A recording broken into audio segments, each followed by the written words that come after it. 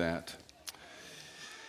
Early on in my introduction to the military, I did not serve, but I was around a lot of men and women in uniform.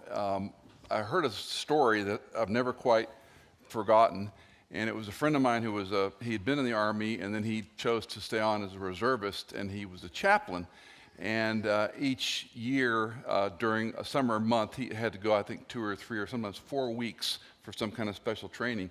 And this particular year, he flew to the Middle East, and he told the story about it being very warm and in canvas tents, basically a medical field unit, sometimes called a MASH unit. But they were being trained on how to assist doctors and other practitioners. And a lot of these in the Army, as you well know, are teenagers.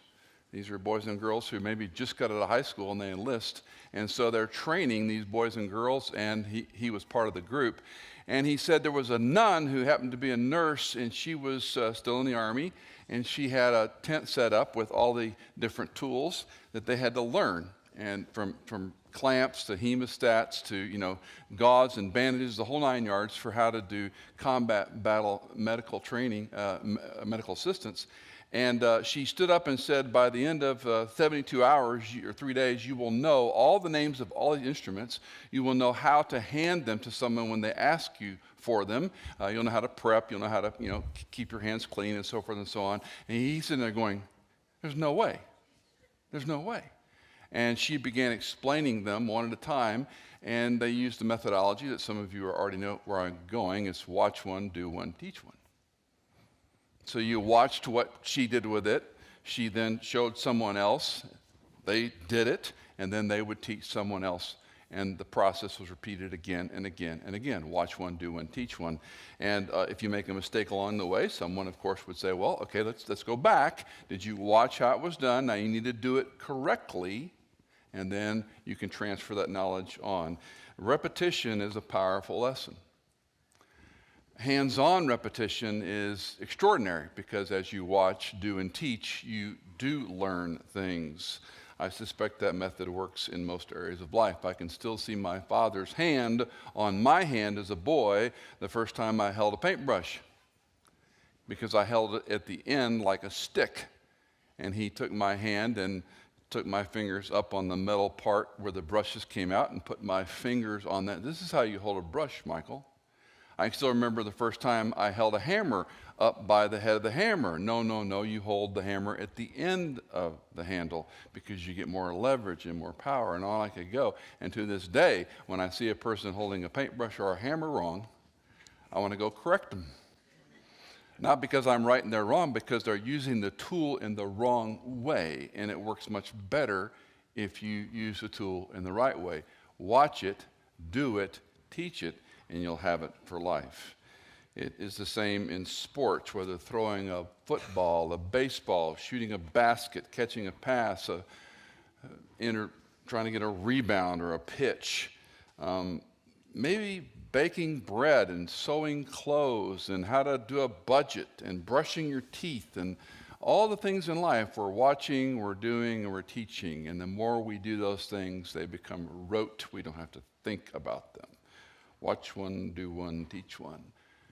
To put a fine point on it, we need examples.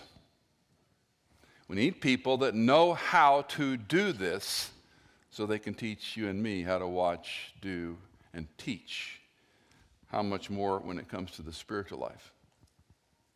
How much more do we need others of faith to watch us, to teach us, to show us how to transfer, to watch one, do one, teach one, to grow in the spiritual disciplines of life?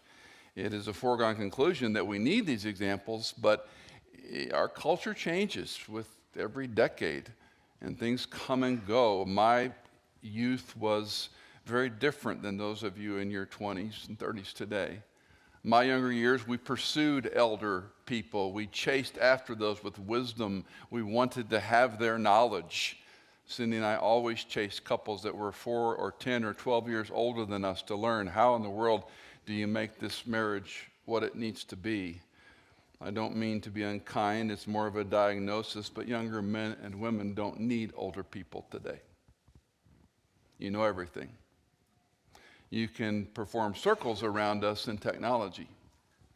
You can run the world from your phone. I have a young friend in Birmingham, Alabama, who literally from his phone can take over my computer screen and repair things. That may not be hard for some of you. That seems pretty science fiction to me. But it does not make you mature. Losses and gains, hardships, working through, broken promises, those things help you grow up. The longer you live and just not showing up every day, because certainly older people may not be more mature. That's not one-to-one. But generally speaking, a man or woman who's growing in Christ and who's ahead of you has an awful lot to offer you as an example to how to live the Christian life. They've moved past blame. They've moved past entitlement. They've moved past playing the victim when something goes wrong. They know it doesn't amount to anything to point the finger or to whine or complain. What matters is to get busy and get back on track and to maybe start over and to do it again. It's like when you're a new mom and you have a baby that is not nursing, you don't need to talk to a man, you need to talk to a mother who's nursed babies. When you have those terrible twos or whatever number it is today and those children are about to drive you nuts, you need a woman who's raised 2 or 3 kids past those years. When you have teenagers, all bets are off. And you need other parents who have gone through those years and said, yeah, they are at some level, but you will get through this. When one of your adult children goes through a divorce or substance abuse or in and out of jail or you fill in the blank, I need someone else who has gone down that road to walk with me. That's an example to follow. Your elders may be imperfect, but do not overlook what they have to offer. In this passage, Paul gives us some simple and very profound teaching. Number 1, follow my example. Verse 17, Philippians chapter 3, our 18th message in the series. Brethren, join in following my example and observe those who walk according to the pattern you have in us. Observe those who walk according to the pattern you have in us. Paul uses a compound idea here. The phrase join in following our example as one word in the Greek New Testament. One of the problems with translating, there's no such thing as word-for-word translation. Sometimes you have phrases that are needed to translate a word in any language, and this is one such example. In Greek, it's the word sumimetes, which is where the English gets the word imitate. We pull that into our language. Imitate them. If you know the word mimic, that is a stem of this word. To mimic is to follow, to do what someone else has done the way they've done it. Watch one, do one, teach one, just like they've done it. Paul says, follow my example. Imitate me. Observe those who are walking around me. Now, when he says this, observe those, there's a number of ideas that are linked together in his thinking.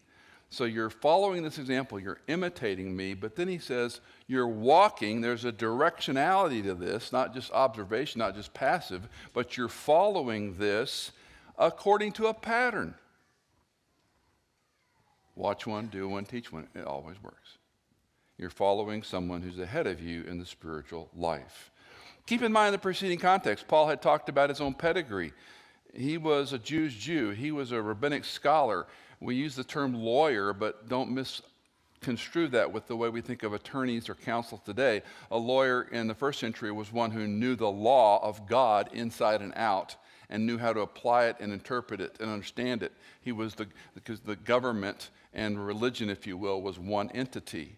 And so a scholar of the law was a rabbinic person who knew the Bible, we might say. He says, I count that as rubbish.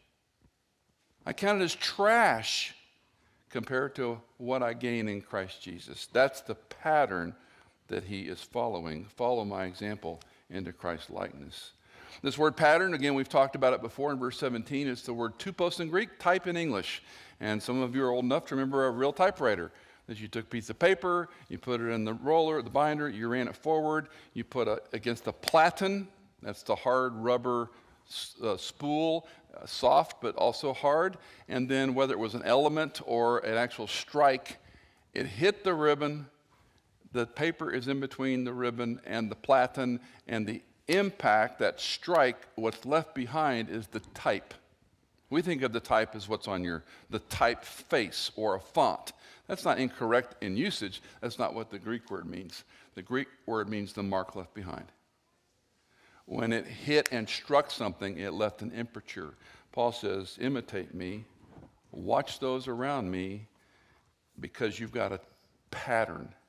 And that pattern is foolproof. That pattern always works. Imitate us. Now, a side lesson here, it strikes me, who's following whom? Paul is very clear here in other passages. In 1 Corinthians 4:16, he writes, I still remember in college reading this for the first time, someone had 2 cinder blocks and just hit me on both sides of my head. Just startling, saw stars. Therefore, I exhort you, be imitators of me. Now, he's the apostle. He's the elder statesman. Of course we would follow him. But it occurred to me, am I an example? Are you an example? Should anyone imitate you or me?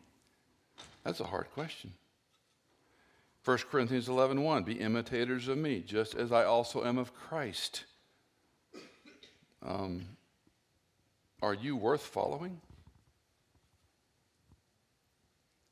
Are you worth imitating? Am I?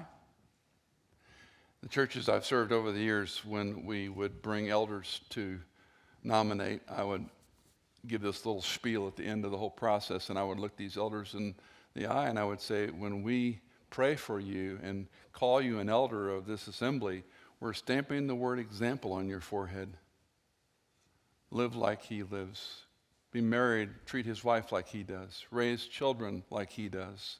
Be kind, be generous, be hospitable, be sober-minded. Be like this person. That should terrify anybody with half a brain.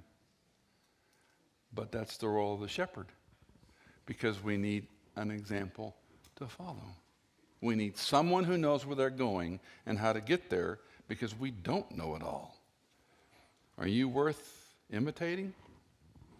And perhaps a meddlesome question, is anybody following you?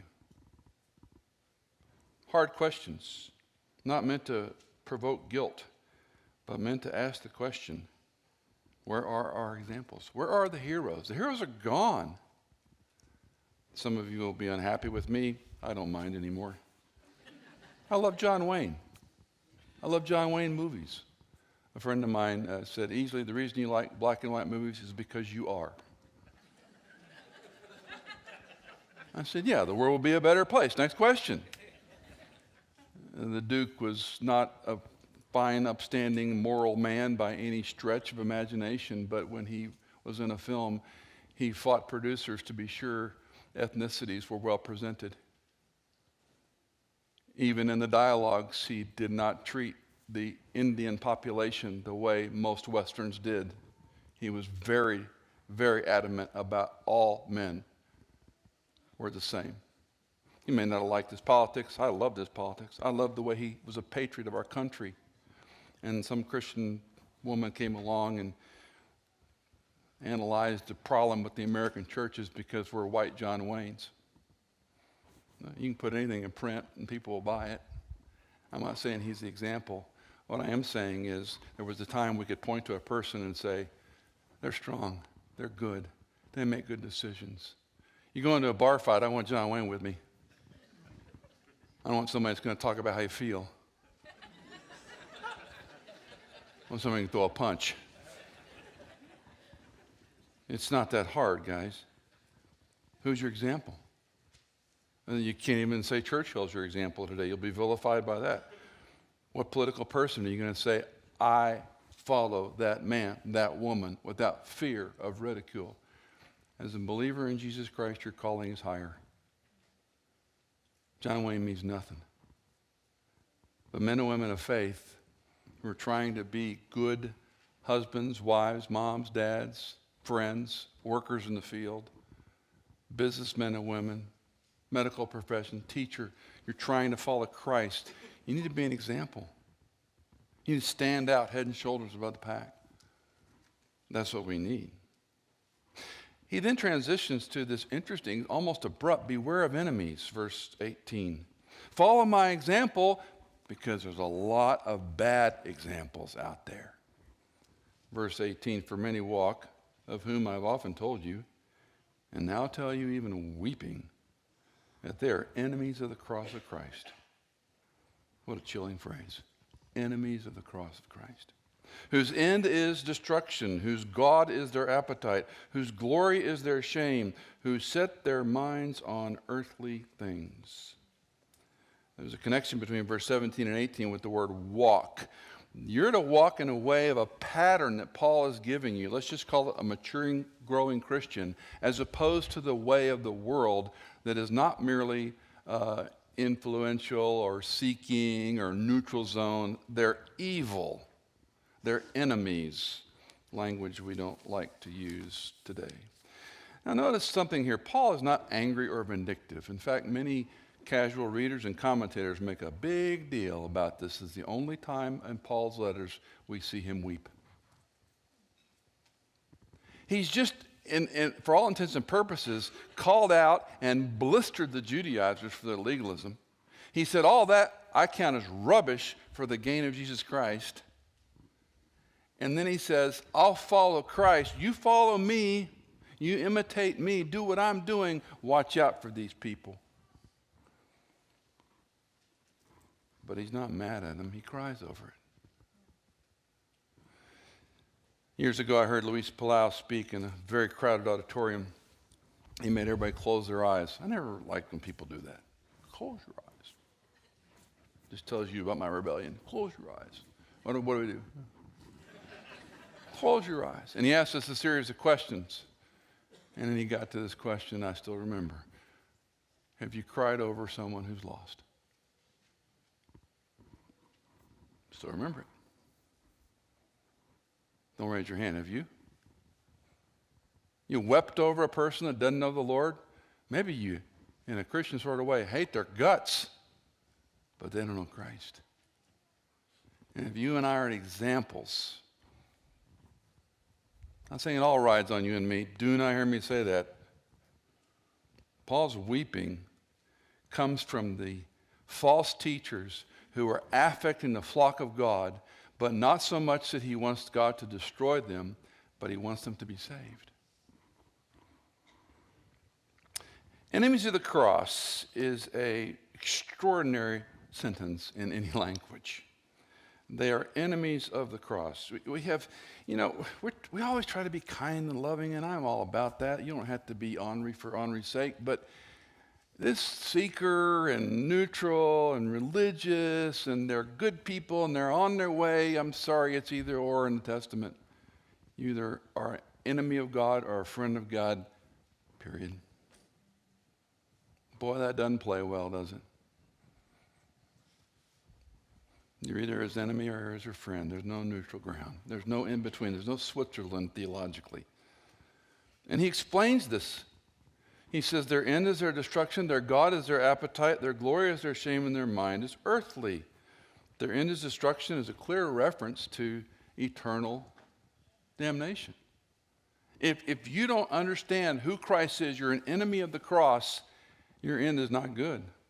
Their God is their appetite.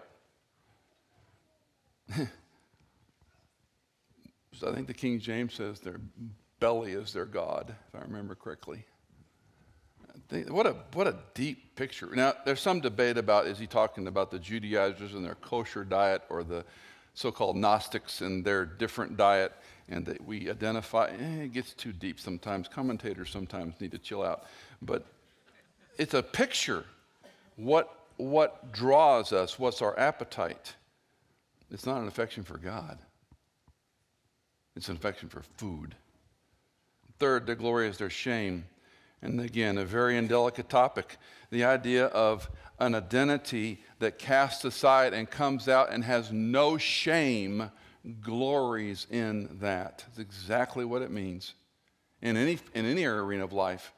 That which we know is wrong, we do it with hubris, with impertinence, and we say, this is what I'm going to do. I don't care. I've shared this story many times with you all about a friend of mine's daughter who chose to move in with her boyfriend, and wonderful mom and dad, but good godly parents met with her and just poured their heart out. I said, honey, this isn't right. You know this isn't right. You don't live with your boyfriend. And she said, quote, I've talked with Jesus and we've come to an arrangement. And glory is your shame. You do what you want to do. God made man in his image, and man keeps trying to make God in our image. Fourth, their mind is earthly. It's the here and now. There's no concern for eternity. There's no concern for the long term. It's now.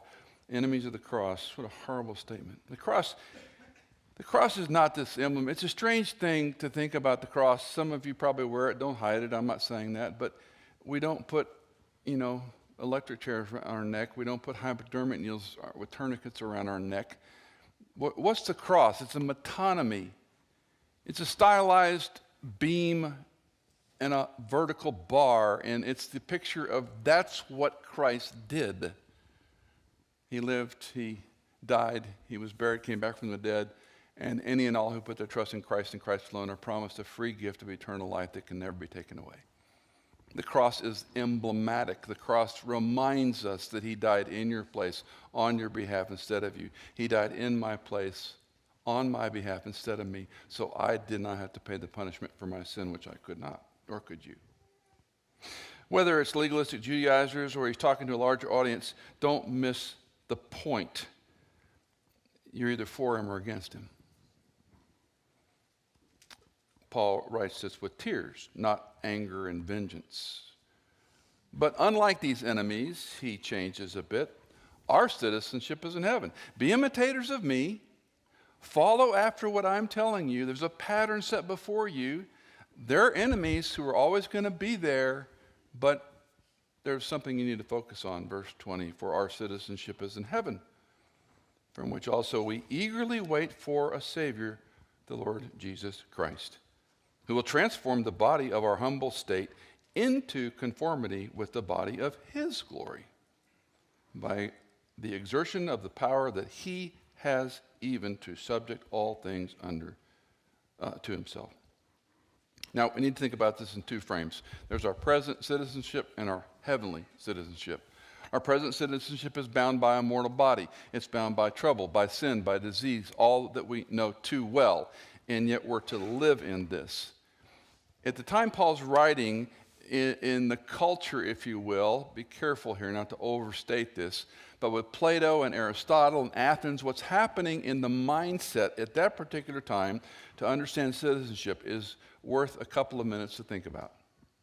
When they heard citizenship, what did they think? One scholar named Herman Strautmann writes, the authority of the law voluntarily recognized by all its citizens is the presupposition for the development of spiritual values, of cultural achievements, of well-being.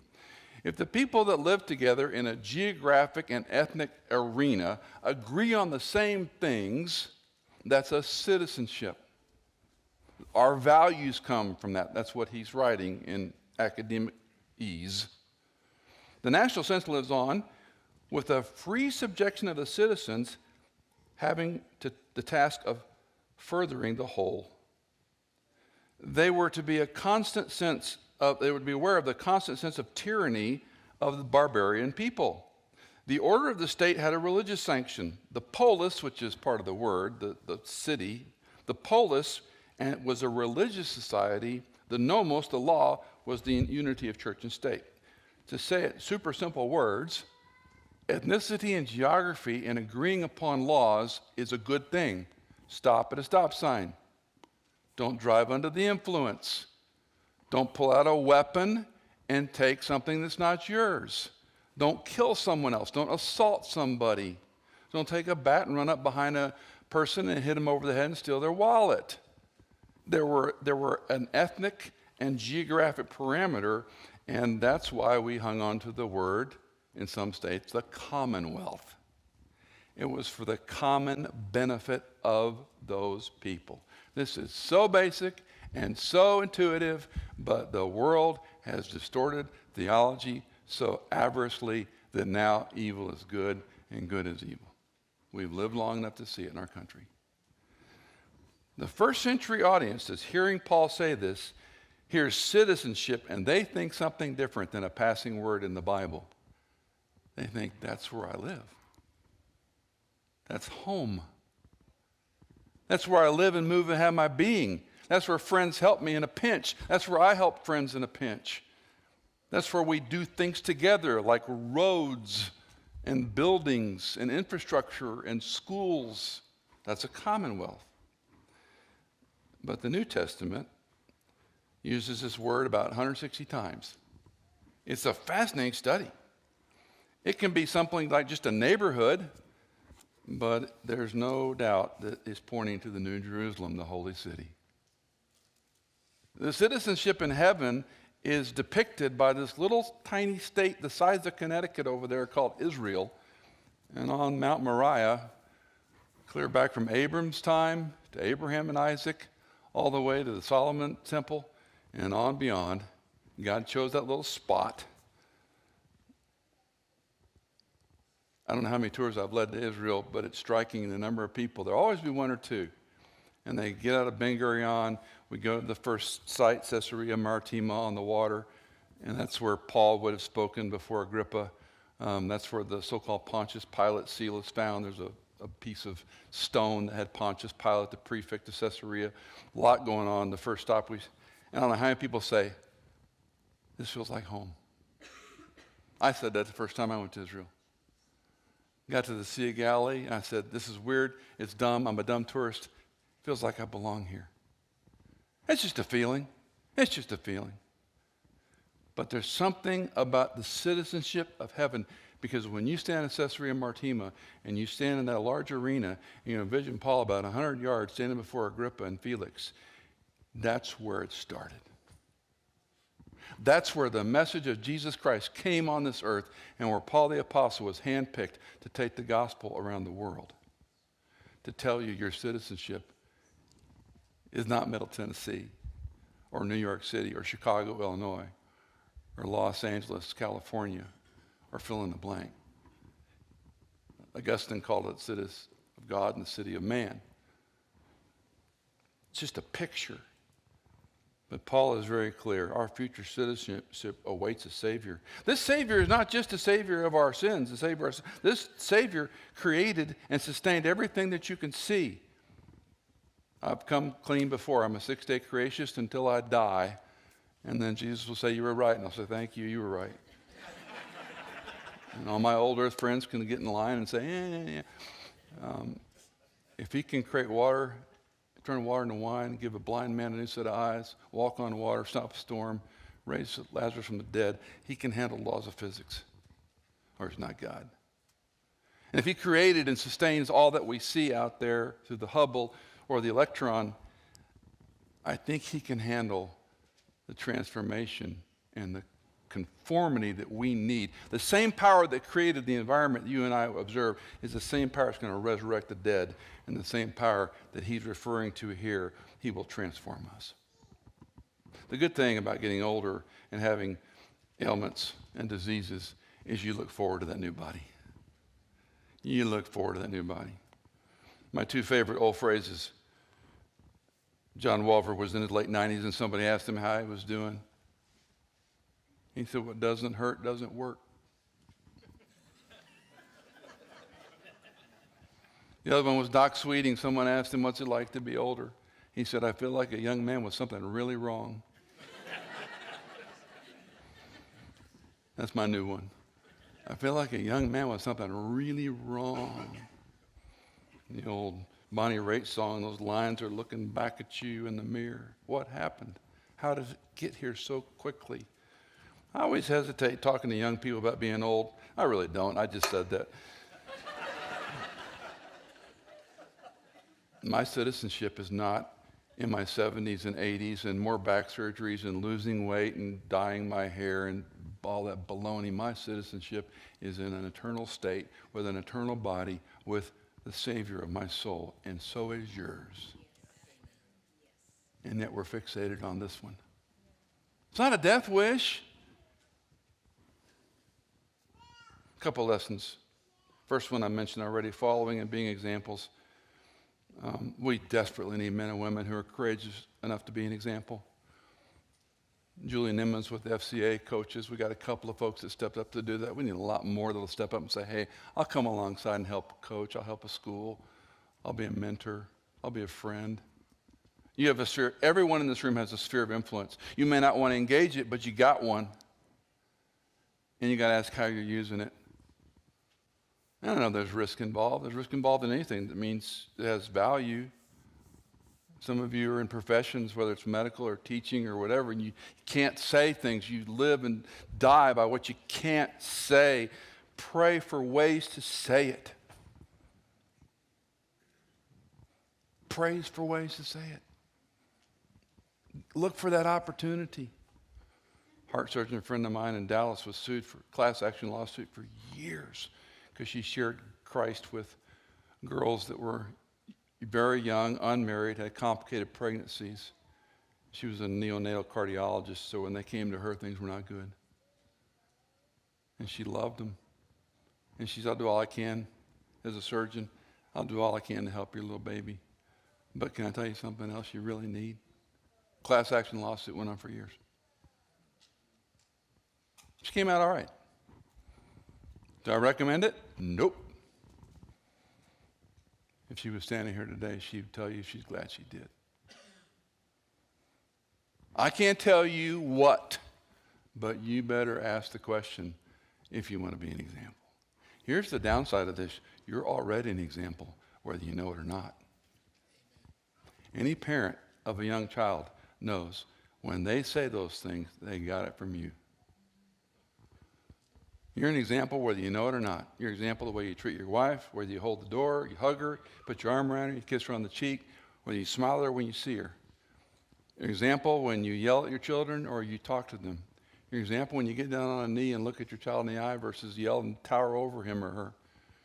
We're examples in a million ways, and those are all important ways, but are you an example for Jesus Christ? Am I? This is hard stuff. I'm not pretending to be holier than thou. This is hard, guys. But this is what matters. And what matters is always hard. Make no mistake. Care and caution, verses 18 and 19 are this chilling warning. That phrase just dismantled me, enemies of the cross of Christ. It just makes, I'm not a person that gets creeped out. That creeps me out. That you're an enemy of the solution to your problem. Not a seeker, not a curious person. You're an enemy of the cross of Christ. That terrifies me. And the way he explains it terrifies me even more. End is their destruction, their God is their appetite. I don't eat breakfast. I don't believe in breakfast. I've never been hungry at breakfast my entire life. It's for wimps. I don't eat breakfast. Most important meal of the day. Boy, have I heard that in my entire life. My mother would cram a piece of toast or a Pop-Tart as I went out the door to school. I've never been hungry one day in the morning, and that tells me don't eat, Michael. Somewhere between 10:30 and 11, it all changes. If I eat breakfast, I get hungrier, by the way, but that's another story. By 10:30, 11, I'm thinking about lunch, and my belly can be my God. And if I'm having lunch with somebody, I used to do the salad thing. I used to try to be a good guy. I just eat hamburger and French fries today. I don't care anymore. And I tell Cindy, I had hamburger and fries for lunch. She just gives me the look. It's so dumb how much we think about food. And right now you're thinking about food because I'm talking about it. And you didn't have breakfast, you had a cup of coffee, and your stomach's growling, and you're going to go to the restaurant, and it easily finishes on time when you get to Jay's. I know how this works. Or the place in the factory that serves tacos. I saw half y'all there. What is it telling you in me? That's more important than anything in my plate that day, pun intended. Look at the people he calls enemies of the cross and take fair warning. He's not talking about losing your salvation or you're not saved. He's saying those are the things that drive them and those are the consequences of what they believe. So pay alert, pay attention, take note. Finally, heaven is our home. We lost Mitch last week. Misty and her sons lost Mitch last week. My friend, doctor friend, orthopedic spine surgeon from Virginia, D.C. area, lost his mom in Buffalo, New York. And we've been talking on the phone as he drives 7 hours back and forth. And he said, Michael, I've been thinking a lot about heaven. He read Randy Alcorn's little book on heaven, which is a good read, but he's got a big book, which is a better read. And we don't think about heaven. I loved our kids' answers, first and second hour. Some were hysterical. And yet, it's childlike faith, is it not? How many of us wanted to fly when we were a kid? And you want to go to heaven? I get to fly when I go to heaven? And it's interesting what is universal. But heaven's our home. Our citizenship is not a group of people that all have the same voting bloc and the same values and justices. As important as that is, our citizenship is in heaven. It's our home. We're pilgrims, we're sojourners, we're travelers. This earth is not our home. This life at best is a clean bus station. It's a waiting zone. That doesn't mean we don't live well. It means we live toward. This is not easy. It takes God's word and God's spirit to keep us from a horizontal viewpoint of life. But your citizenship is in heaven, not on this plane. I never thought I'd live to a time when evil was called good. I never thought I'd live to a time when felons are set free without bail. I never thought I'd live to a time when you could burn down a city without consequence. I never thought I'd live to a time when you can lie and cheat and murder and call yourself whatever you want and it'd be okay. I never thought I'd see that day. Israel saw it over and over again. Rome was eventually dismantled. I go back and read history. I'm reading a 2-volume set with some friends right now, and I'll never get over the Roman Empire's dominance on the planet. And this little group of Goths, known as the Visigoths, metaphorically come up over the hill and begin to dismantle the Roman Empire. The most powerful occupying nation and military on the planet falls apart. Nothing lasts. Because governments are corrupt. They're full of evil people. Are there good people in government? Sure. Are there good men and women who run for office? Absolutely. But boy, their battle is tough because you can't fix sin. You can't fix a broken, evil world because they're enemies of the cross. By exerting the power that he has, mark it down, what he created and sustained, he's going to transform and conform you and me to an otherworldly existence. I looked it up this week. I should have reached out to some of you in the industry. I did not, but this Heaven is a Wonderful Place song just kept popping into my head. We used to teach our kids. Heaven is a wonderful place filled with glory and grace. I want to see my Savior's face, because heaven is one. You don't know this song? Some of you do. Salty may have written it, but it just seems older than that to me. I don't know. It's true. When I get to heaven, I'm going to walk with Jesus. When I get to heaven, I'm going to see his face. When I get to heaven, I'm going to talk with Jesus. Glory, hallelujah. I'm saved. Oh, yes, I'm saved. Saved, wonderfully saved. Saved by the blood of the Lamb. Saved, saved, wonderfully saved. And I'm so glad I am. Hallelujah.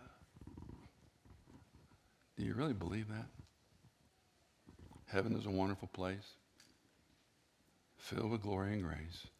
I want to see, one of my kids used to say, she couldn't say Savior's face. She said, I want to see my Flavor's face. Because heaven is a wonderful place. When you're a child, it seems like it. When you get in middle years, it's like it's out there. I got bills to pay, children to raise, money to make, kingdoms to conquer, goals to achieve, books to publish, patience to see, people to train. Heaven's out there. You're a citizen of an eternal kingdom.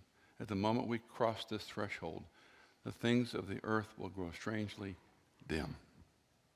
And Paul is telling you and me, be an imitator of him as he follows Jesus Christ.